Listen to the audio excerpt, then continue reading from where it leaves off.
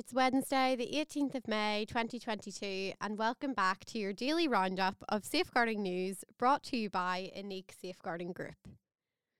Today in the news, tech giants must be more transparent on online harms. Social platforms' Buffalo shooting response called inadequate, and more.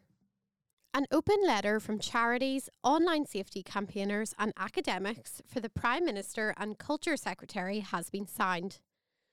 The letter has asked for them to amend the online safety bill to improve data sharing provisions from tech giants.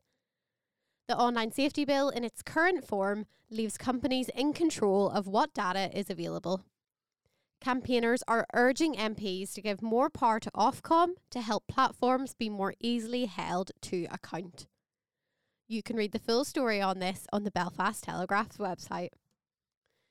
A story from the BBC today, campaign group Hope Not Hate has called social media platforms' response to the spread of graphic and far-right material from the attack in Buffalo inadequate.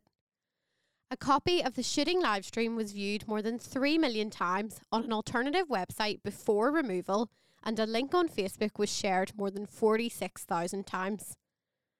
The Institute for Strategic Dialogue says there has been significant efforts from platforms to remove English language copies of the shooter's manifesto and footage, but content moderation efforts are not creating equal results for other languages.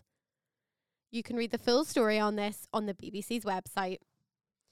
A story from the Washington Post this morning, the mother of a 10-year-old girl who died after taking part in the Blackout Challenge has filed a wrongful death lawsuit against TikTok. A forensic analysis of the child's phone revealed she used the TikTok app to watch Blackout Challenge videos. The mother has accused TikTok and its parent company ByteDance of unleashing a predatory and manipulative app which pushes exceedingly and unacceptably dangerous challenges in front of children. For guidance on responding to online challenges, you can check out our online safety article on our website, and you can read the full story on this on the Washington Post's website. Again from the BBC today, Bedfordshire's Police and Crime Commissioner is piloting an early intervention approach to absenteeism and gang membership across 6 secondary schools in the county. The approach will involve youth workers visiting the homes of pupils who are absent to prevent them falling prey to gangs.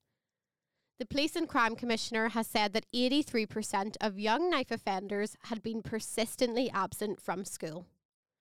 You can read the full story on this on the BBC's website. Lastly today, a text messaging system called Chat Health has been launched across Bristol, North Somerset and South Gloucestershire. It is designed for 11 to 19-year-olds who want help with health issues, and it is hoped that young people will feel more confident to flag personal issues via text message rather than face-to-face. The confidential service will be delivered by school nurses, and they can offer advice or pass students to other services to help them further. You can check out the full story on this on the BBC's website.